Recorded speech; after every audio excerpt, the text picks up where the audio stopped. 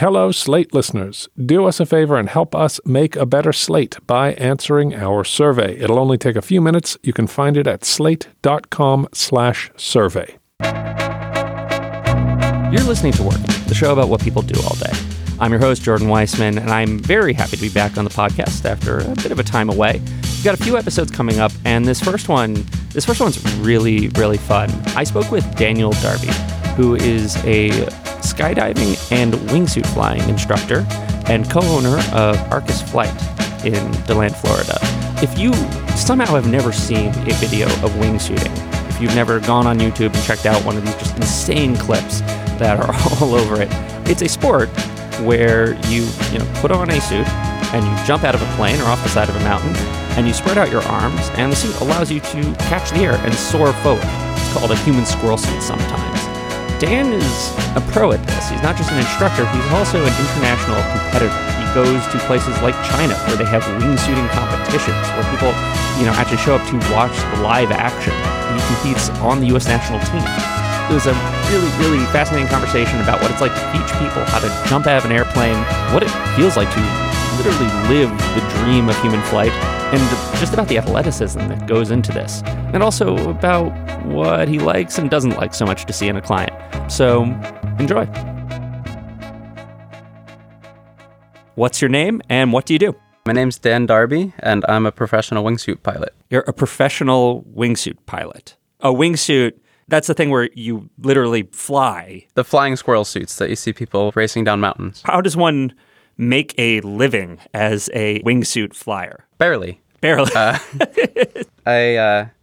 do a lot of instruction. I run part of a company called Arcus Flight. We do wingsuit rental, sales, and training, where people with more than 200 skydives can contact us, and I can teach you the basics of learning how to fly and get you started down your career of wingsuit flying. Do you only teach people how to wingsuit fly, or do you teach more basic skydiving as well? So I teach skydiving as well. It's just not what I try to spend my time doing. It's definitely something that I am capable and rated to do, but I definitely prefer when I get to fly my little wingsuit across the sky. So you're teaching people how to wingsuit out of a plane, presumably? Yeah, so you have to have 200 skydives before you can learn how to wingsuit. Okay. And then we'll start in a very small, very low performance wingsuits that are easier to control, but you still have to have the basic understanding of skydiving generally. Yeah. This is for the people who have gotten to that advanced level. Yeah. You teach, and my understanding is you also compete. Yeah, so for the past 4 years, I've been part of the United States parachute team, and I've gotten to go to a few world-level competitions and compete against some of the best in the world, and it's been a really, really fun experience getting to fly with the people that I've been admiring for the last decade. So we're going to talk about the teaching and the competing. I want to get into both parts of that, but I want to step back to the very beginning. How did you start jumping out of planes? Where did that urge come from? I was 6 years old when the Mighty Morphin Power Rangers movie came out. Key for all of us. Oh, yeah. The opening sequence where my hero's jumping from the plane and you got to see the green/white ranger on his little skyboard, and the whole group got together and built this little round, and they were talking in free fall, totally realistic stuff.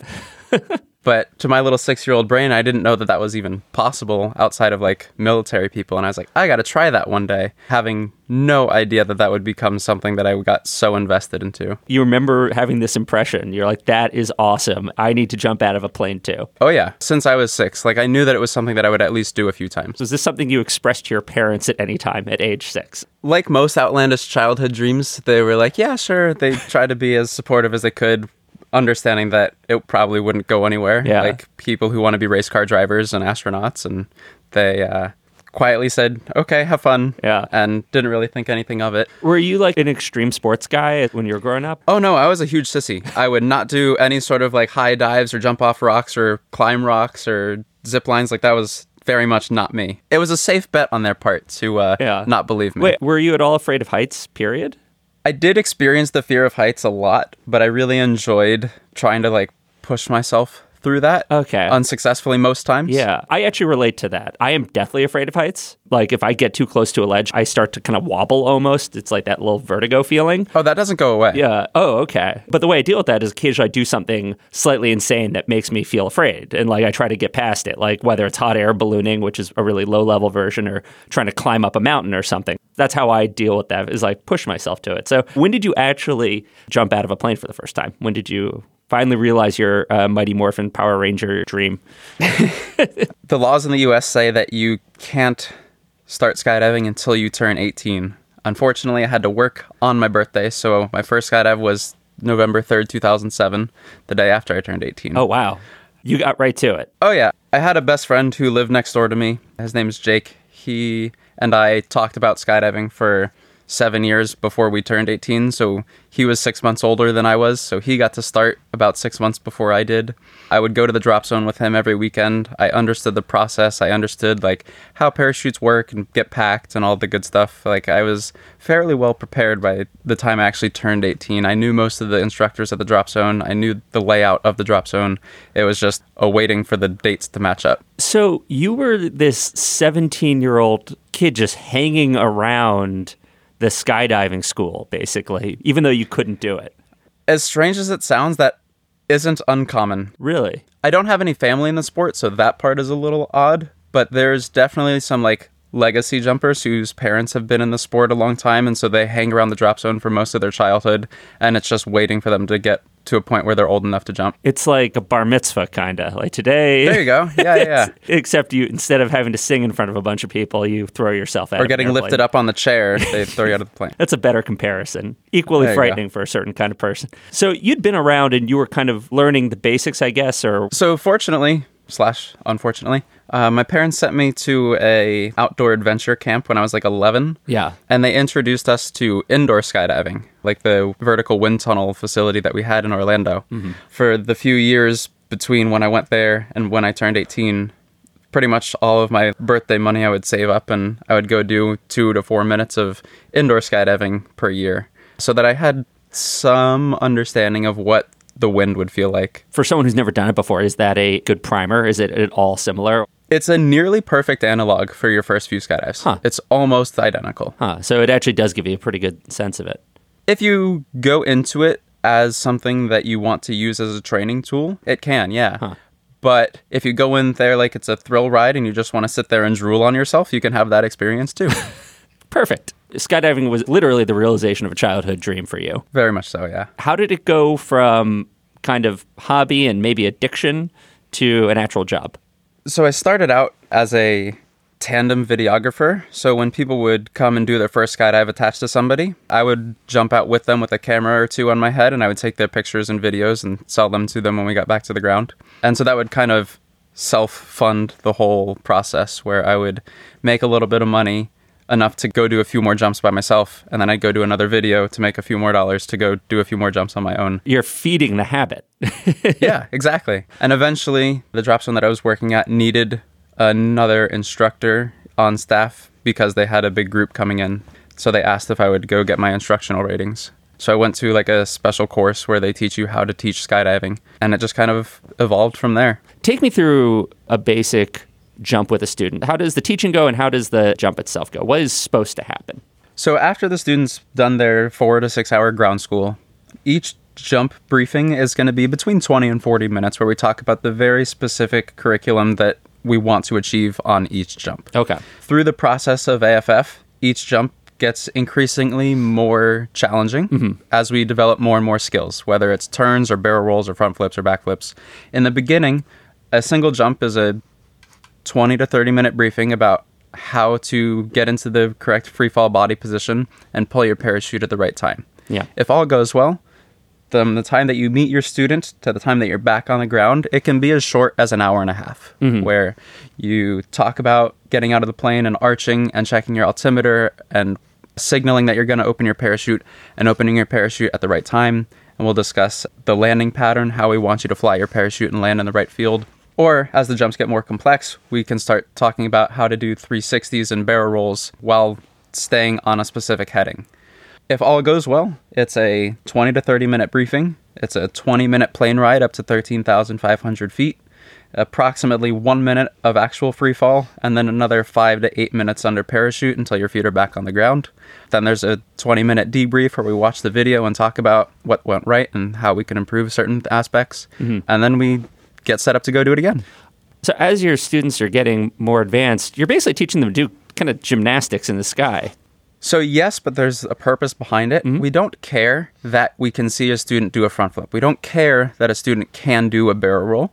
We want to see a student get unstable and then get stable again on their own without us having to intervene. So all of the tackling people and stopping spins and stuff should happen earlier on, because as you progress, you should be at a point where you can stop that on your own. It's how to protect yourself in the sky. Instability recovery, yes. Interesting. So it's not for showing off, even though you could do a flip to show off on camera. It's also... You certainly could. There's also a self-preservation aspect to it. And how many times will you go up and jump with a student in a day?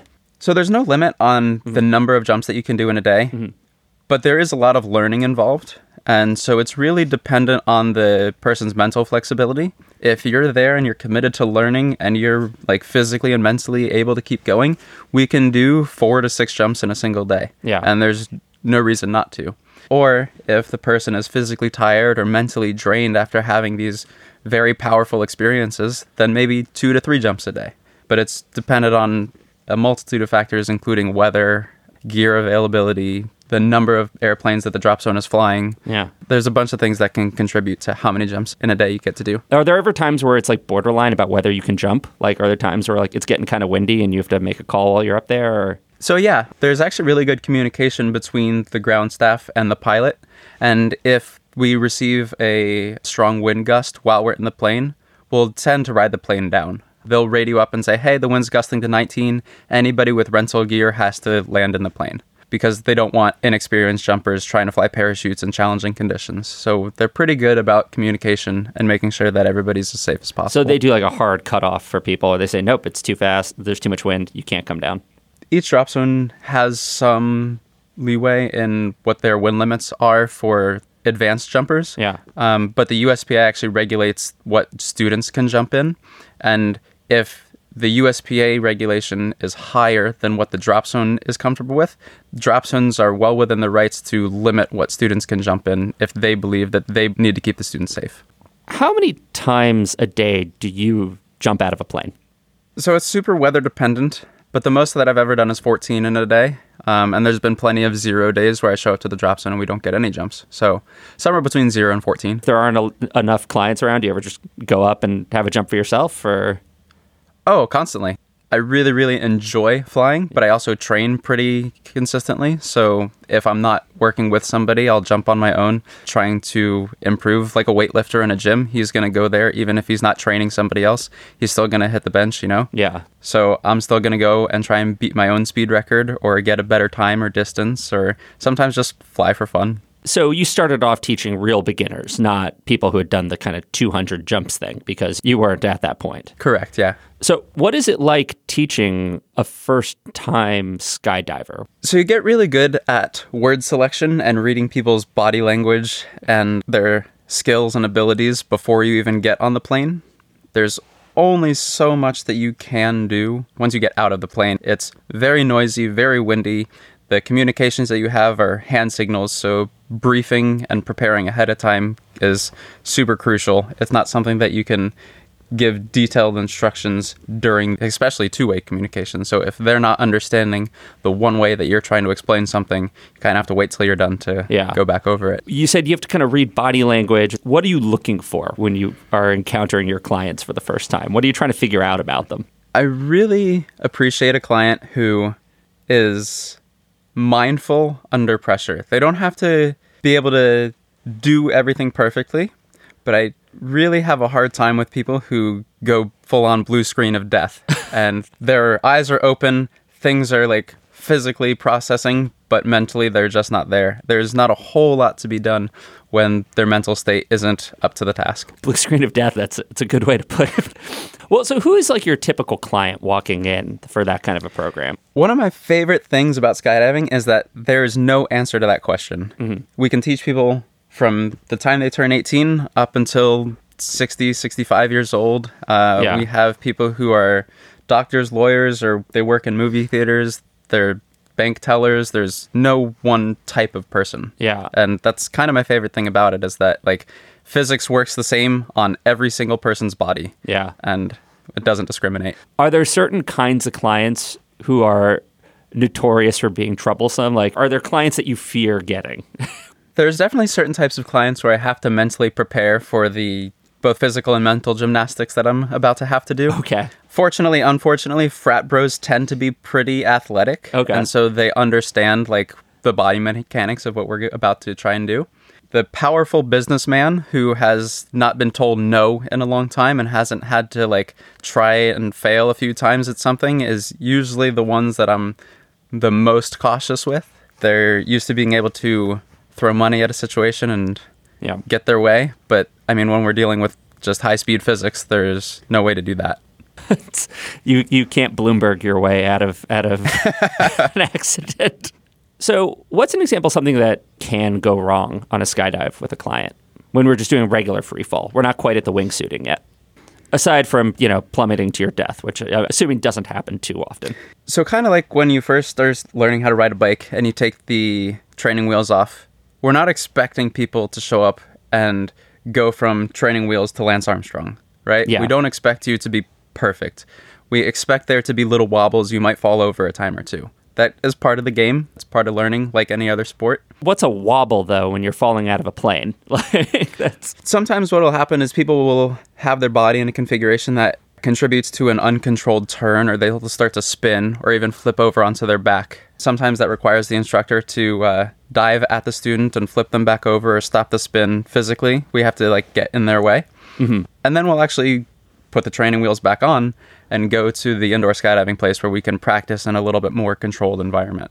Interesting. That sounds like action movie stuff, where you have to literally fly to your client who's spinning in midair. Yeah, kind of. There's no gentle way to do it. Like, if the spin's getting violent, your responsibility as an instructor is to slow them down and get them righted so that when the parachute opens, it's not going to be twisted up or anything like that. Do you remember the first time you had to do that? You had to go catch someone while they were spinning? So in order to get your instructional rating, Yeah. the instructor examiner has to present you with scenarios akin to things that you'll see in real life. And so the first time that I got to do it was on somebody who knew what they were doing. So it was kind of like a fun little wrestling match in the sky where the legs and the arms are spinning and the helmets are flying by, and you kind of have to get in there and just football tackle your way to glory. It's like the Point Break thing. You're jumping and grabbing someone and shouting. While being mindful of not accidentally opening the parachute or the reserve parachute and not pulling on the wrong thing. It's a very split-second mental game. Yeah. It's super fun. I like how you end that with super fun, not super stressful. Oh, yeah, no, that's fun. Stress is definitely part of it, and there's Yeah. no denying that. But it's very much an exciting part of the job. That's reassuring, I guess. What is the most frightening thing you've ever seen happen to a student in the sky that you had to intervene on? So teaching through language barriers is always really hard. Yeah. And every once in a while, we'll have a big group come from out of the country, and the English isn't always top-notch, and we teach through translators. And so once we take off and the translator's not with us, our communication is basic at best. And so if there's any sort of miscommunication about where we want the student to open or how we want them to resolve any sort of situation, it's really, really hard to communicate that with them. And so sometimes you can think that you've communicated things clearly, and then the jump goes completely differently than expected, and you're not sure if it's the student having an emergency or just a misunderstanding. So you want to give your student a chance to learn without being overbearing. I've definitely seen some students start to take off on spins, and I have to get in and stop them. But for the most part, a well-communicated briefing on the ground can alleviate a lot of those kind of problems. If I were going to learn to go skydiving, what is something you would tell me not to do? What is some advice that you would give a beginning skydiver on how to avoid frightening or irritating their instructor? Don't talk about YouTube, please. Wait, unpack that a little bit. Why is that? So you're showing up to a skydive facility. You're about to spend a significant amount of money to learn how to do an extreme sport with people who have done this multiple hundreds of times. We don't care what you learned, quote unquote, on the internet. Please listen to your instructors. Yeah. There's hours and hours and hours of skydiving and wingsuit and base jump videos on the internet, and people will show up and they will have a fundamental misunderstanding about how this process is going to go because of what they saw on the internet. What do they think is going to happen? I mean, I got a phone call from a guy who has done one single tandem skydive where he got motion sickness asking to rent a wingsuit. So I do think that there's a disconnect between what people expect and actually receive when they show up to a drop zone. Yeah. I've read about this, that having these videos on YouTube and the popularity might be drawing people to the sport who aren't necessarily practiced enough or have the experience or even have the right constitution for it. Is that something you've noticed? I mean, I'm a huge believer and proponent of getting to make your own decisions. Yeah. That's kind of a core belief, especially when it comes to sports where you're risking your own life. I'm not going to tell somebody that they can and can't, but I do hold very dearly this sport, and I don't want any negative marks on it by inexperienced people dying or getting hurt. So I want to give people as much preparation as they are willing to take. Yeah. And I won't personally let people violate any of the basic safety recommendations. I won't rent wingsuits to people with less than 200 jumps. And if you are an inexperienced wingsuiter, I'm not going to rent you a high performance wingsuit. Yeah. But yeah, we definitely do see people watching too many YouTube videos and showing up thinking that they're going to be hot shit. And they get rudely awakened by both physics and regulations. So I vaguely remember when we met you talking about a client actually barfing on you in midair. Unfortunately, you are not misremembering that. It typically happens after the parachute is open and the adrenaline has started to like calm down a little bit, and depending on how they're sitting in the harness, sometimes blood flow contribute to a feeling of discomfort and nausea. And so I've been thrown up on between 4 and 7 times in the air. That's just something you have to get used to, the possibility of it happening? Yeah, you can adjust the student's harness as best as you can, but some people's physiology just work out so that their veins and arteries are sitting in a certain way, and things just aren't going to be comfortable until you have a harness made for your body. Yeah. And when you're jumping student gear, it's not made for your body, and it's not the most comfortable thing ever. Is that something you warn people about ahead of time? Like, just so you know, you might barf on the way down? I try not to bring it up, but every once in a while I'll ask if they get motion sickness, because that's a pretty good indicator. If people can handle a roller coaster, then 97 out of 100 times they're going to be fine. And it's really kind of a freak thing when you get thrown up on. What do you do when that happens? If you ask them to stick their face in their shirt, they're going to try and hold it in more because they don't want to throw up on themselves any more than want to throw up on you. Yeah. So that'll really tend to get them to hold it in as long as they can. But once it starts to happen, there's not a whole lot to be done. It's just going to be kind of gross for a few minutes, and then when you land, you shower. All right. So wingsuit flying. We're moving on from the extreme stuff to the very extreme stuff. How did you start with the wingsuiting? So I was looking for a way to celebrate my 300th skydive, and there was this older guy around the drop zone who had a suit that would fit me, and he gave me a very basic introduction to how to control this thing, and then he sent me on my merry way to go do it on my own. And very, very much not recommended, and I wish that there was more instruction available at that period and location. So that's kind of like a driving force between what we have to offer. We really want people to have the best training available. Yeah. I don't want people to have to go through it that way, because I think that the suit technology has come so far in the last decade, and I think instructional techniques have come so far since then that I really don't want anybody to have to try and suss it out on their own, because it is less safe, it costs more in the long run, it's not as fun, it's just not the way to go. How long ago was that? That was 9 years ago. Okay. You've been doing it for almost a decade now. I was not super thrilled with it as a discipline within skydiving, largely in part because of the lack of training that I received. Yeah. Coupled with the suit technology that was available at the time. So while I started around 9 years ago, I wouldn't say that I got into it exclusively up until like maybe 5 years ago. Yeah. When the companies that I work with now got into the game and really started to put some serious dollars into R&D and really started to revolutionize how suits are constructed. It's become more of a formal discipline. Yeah, you have people who work specifically as wingsuit instructors and trainers, it's definitely become more solidified as a discipline and not a stunt. It's becoming something that you can repeatedly do, and you're not looked at like you're that crazy person on the drop zone anymore. Yeah. Now you're just like, oh, there's that guy in the wingsuit. It's a respectable professional thing to do. You're not just a That might be a little bit of a stretch, but all right. It's an almost respectable thing to be doing. there we go. I think when most people hear the phrase wingsuit or squirrel suit, they are probably picturing one of those videos of someone, flying down the side of a mountain, the really crazy stunts, which you do some of that. But what's the goal while flying? Think about wingsuiting like track and field. There's shot put, there's pole vaulting, there's the 100-meter dash, there's the long distance running. There's a lot of different things that you can do while wingsuiting.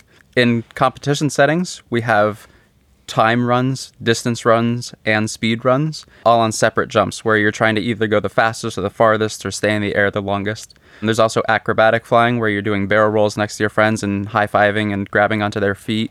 And then there's big formations where you're flying with 50 of your closest friends and trying to make a big diamond in the sky. There's a lot of different things that you can do here. 50 people at once in wingsuits trying to stay in formation.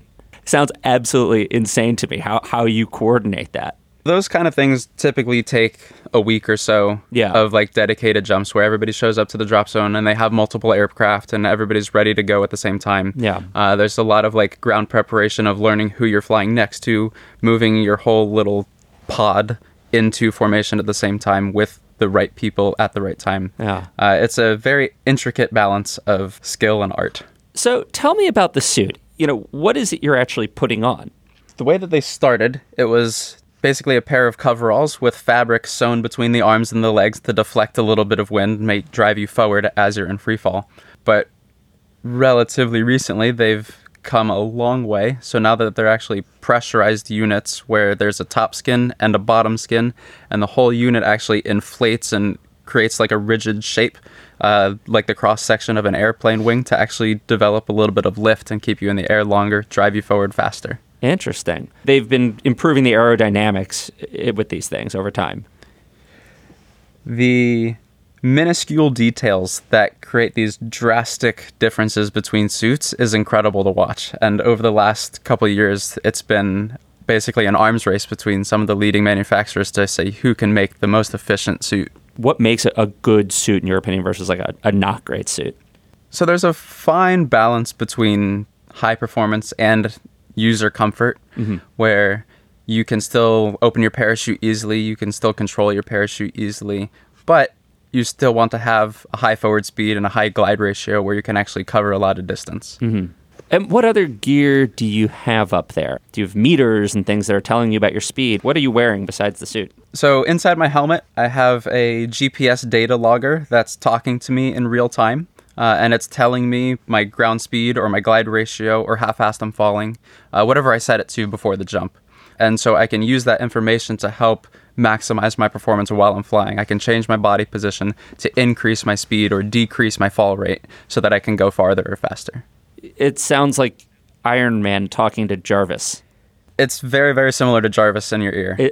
Whose voice are you hearing? Is it Siri? So it's a guy named Michael Cooper. Okay. He's the creator of the little GPS unit that we have, and he recorded all of the little numbers and stuff, and he's the one talking to you. You're listening to Mike tell you how fast you're falling as you're sure am. Soaring through the air. What does it feel like to fly? It really does feel like all the dreams that you had, where you just spread your arms and you're cruising around your neighborhood. It feels like that, but maybe a little bit louder.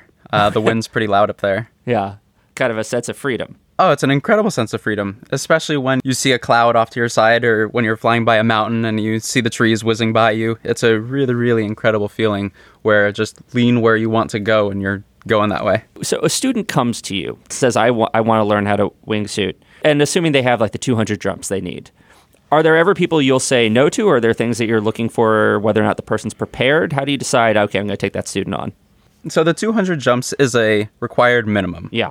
Not all students will be prepared at 200 jumps. Some people are going to take 300 or 400 or even more before they're truly comfortable with their gear and being in free fall. If somebody has been focusing on a skill set that isn't free fall related, like if they want to go do a bunch of parachute formation jumps, they're going to need more jumps in free fall to make up for the time that they haven't been spending in free fall to learn how to control their body. Yeah.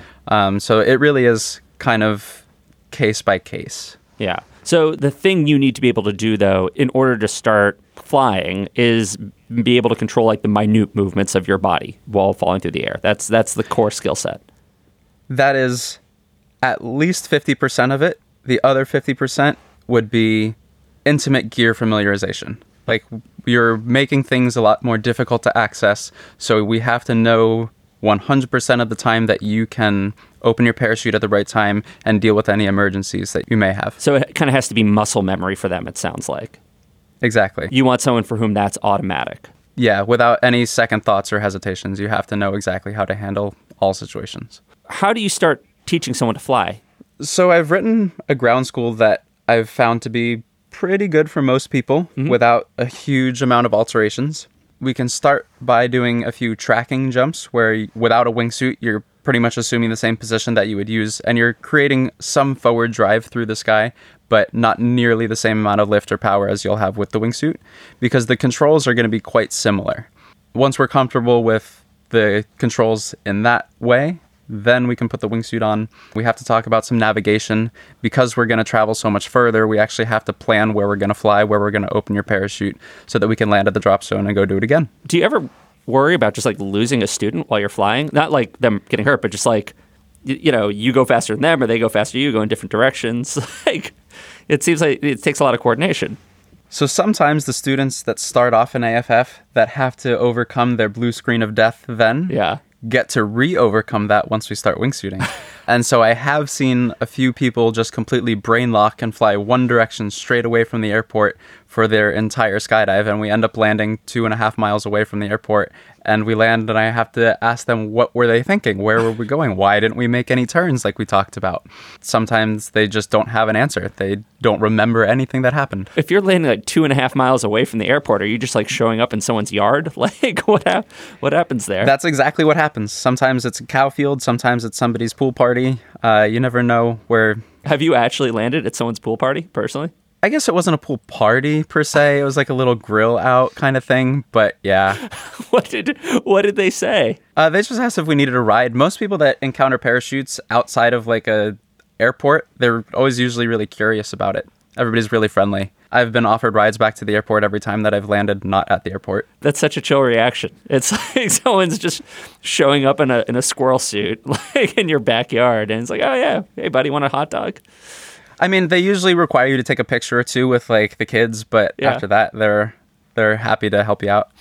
So occasionally you get blue screen of death situation where people they just fly off in a direction, but you've always been able to follow them, presumably. Is that what you're kind of doing? You're following behind the student while they're going, or? If everything's going well, I'll let them lead the jump. I do have the ability, based on suit size, suit type, and like personal skill development, I can move around a student. So if they need some coaching in the air, I can get in front of them and tell them what I think they need to be doing.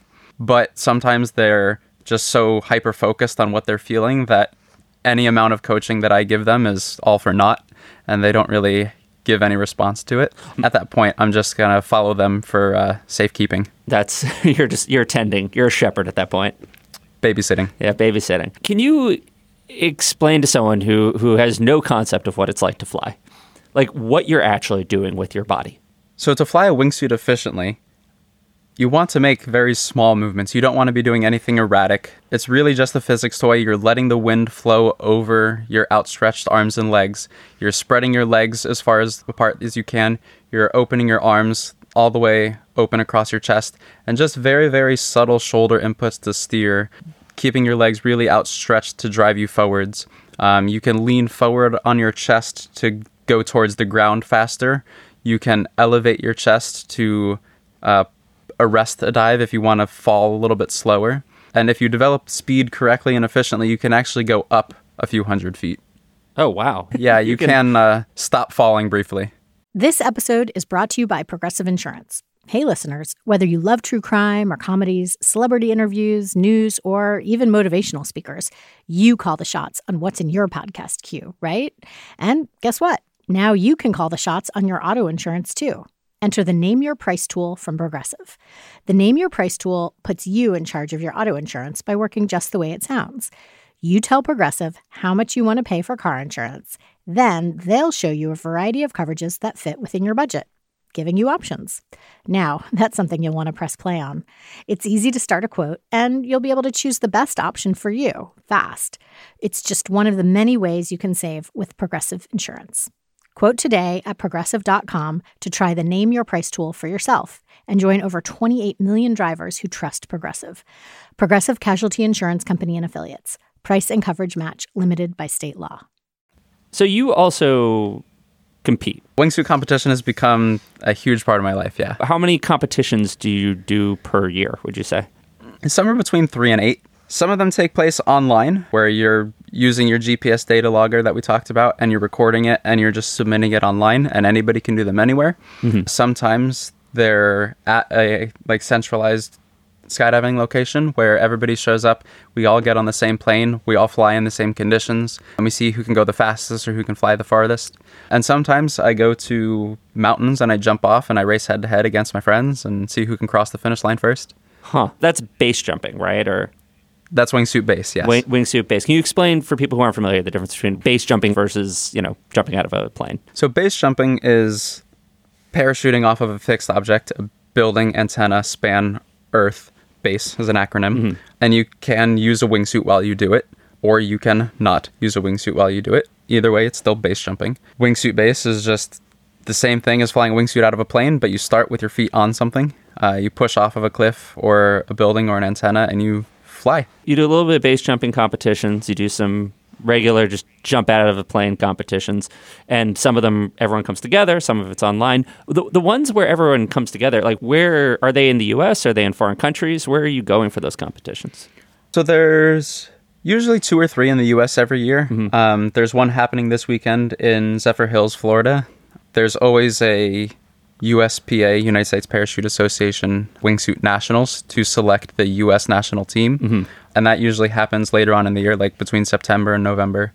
And then the US national team gets to go to the international competitions. Last year it was in Italy. This upcoming year it's in Russia.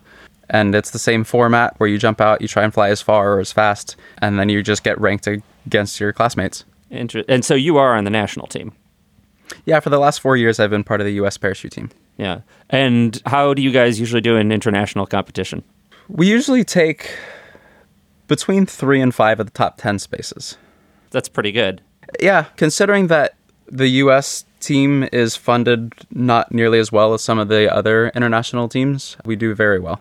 Who's the competition? Who are your rivals? All of the other countries that have an Olympic committee also have an FAI wingsuit delegation. So we're flying against Sweden, Norway, Russia, Italy. Pretty much everybody has a wingsuit team. Who would you say are your key rivals? Russia does typically put up some really good numbers. Their flyers are typically really, really good. Australia is also very, very skilled. Their team are really, really fun to hang out with. Great guys, but very talented as well. I definitely look up to some of the guys on the Australian team. Norway, always very good as well. The last World Championship was won by a Norwegian. It's a battle. Who's the big money in parachuting and wingsuiting? So some countries, their top performers get paid a yearly stipend to allow them to train harder. Like I know Norway, their top teams and their top performers get a training budget every year. I know Australia's top performers, they get a training budget every year. But most of the US performers, we are all self-funded. In the very beginning, you're taking videos in order to fund your parachuting habit. Now you're teaching people to parachute and wingsuit in order to fund your competition habit. Exactly. Yeah. At the end of every jump, I still get to fly my own wingsuit all the time. So I can use at least a little bit of time on every jump trying to improve. Are there big prizes or? There's no prizes pretty much whatsoever. This is purely for the sport of it and the bragging rights. Yeah. Like Nike's not coming to the competitions and handing out like full sponsorships. Ford's not coming out and like handing out cars or anything. Nobody's branding their wingsuits. although I think that it could be that way, and I think that it should be that way. We are just as much athletes as tennis players or hockey players. I would love to see it get to that point. Right now, I don't think that they see the marketing value in it. Yeah. What is the craziest competition you've ever had to do? So for the last 8 years, basically since the competition itself started, the World Wingsuit League in China has always been like the dream, like the thing that I've always wanted to get to go to. It's a in-person competition off of a mountain in China where part of the competition is flying through a little styrofoam target where they hang it on fishing wire and you have a little horn sticking out of your helmet and there's a bullseye painted on the target, and within 3 centimeters you're trying to stick the little horn on your helmet through the little bullseye. And that was definitely some of the most intense jumps that I've done. You said it's a 3 centimeter target? The bullseye is 3 centimeters. The whole thing is maybe 2 feet across, but the bullseye is very small. You say 2 feet like that's a large target. Is that like... I guess perspective, yeah. How far do you have to fly to get to the target? I wouldn't say that it was super far. It was less than an eighth of a mile. It was very close. Eighth of a mile, it's still a few blocks. Well, considering that we're traveling more than 200 kilometers an hour, an eighth of a mile goes by very quickly. There's a little bit of a run-up. I'd say from the time that your feet leave the mountain to the time that your horn is going through the target is maybe something like 12 to 14 seconds. And you have that amount of time to kind of line it up like a jouster.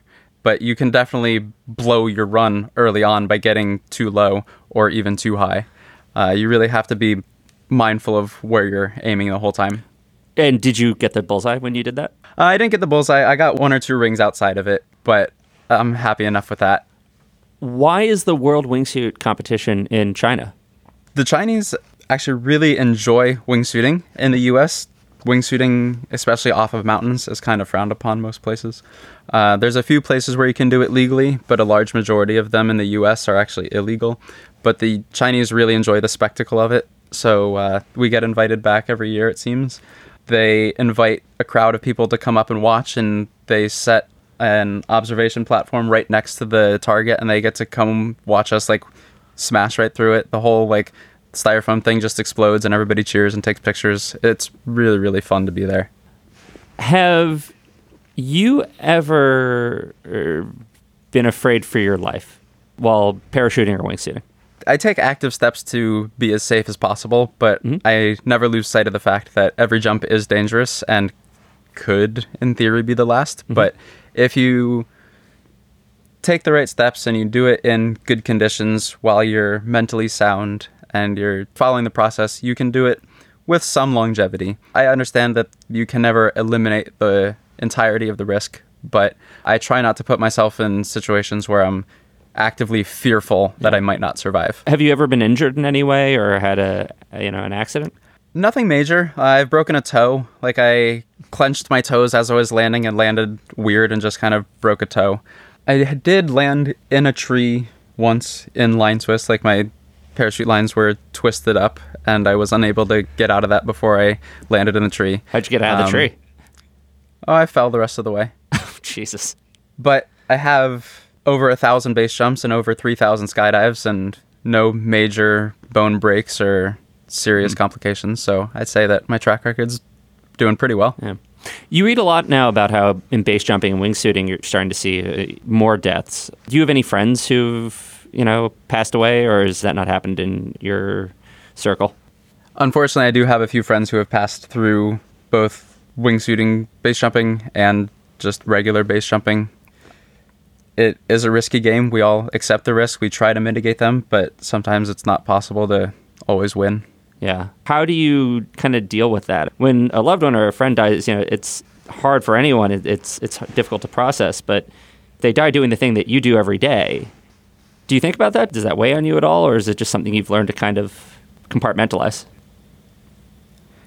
I don't think that anybody can truly convince themselves that you can do this forever without seeing any of your friends lost.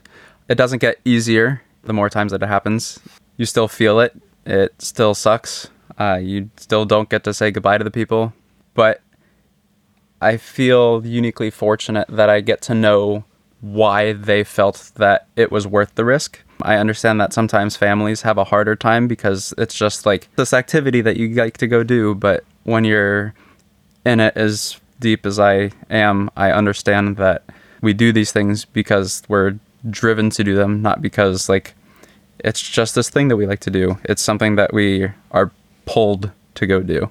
It's a really strong calling. It's difficult to not follow it. You can't not do it. You can't stop. If you can stop, you should.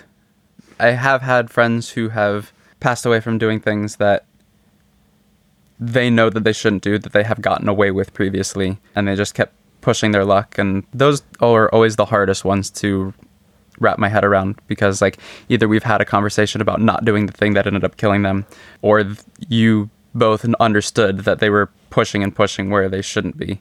Those are always the hardest ones to deal with. What is your favorite jump in the world? So my favorite jump that I've done was the most technical jump that I've done. It was called the Death Star line. It's in Italy. It's a half-day adventure to get to the exit point.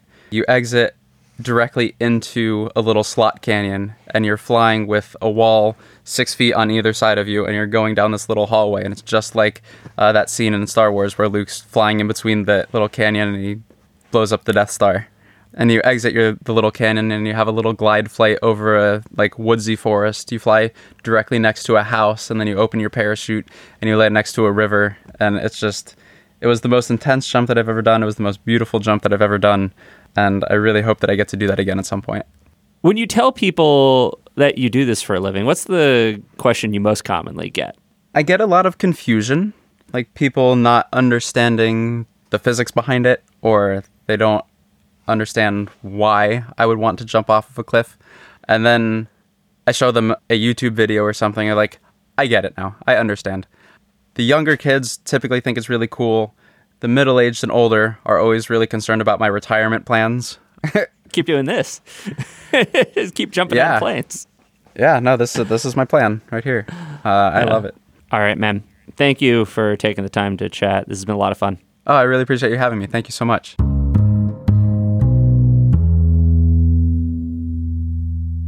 That's it for this week's episode of Working. I hope you enjoyed the show.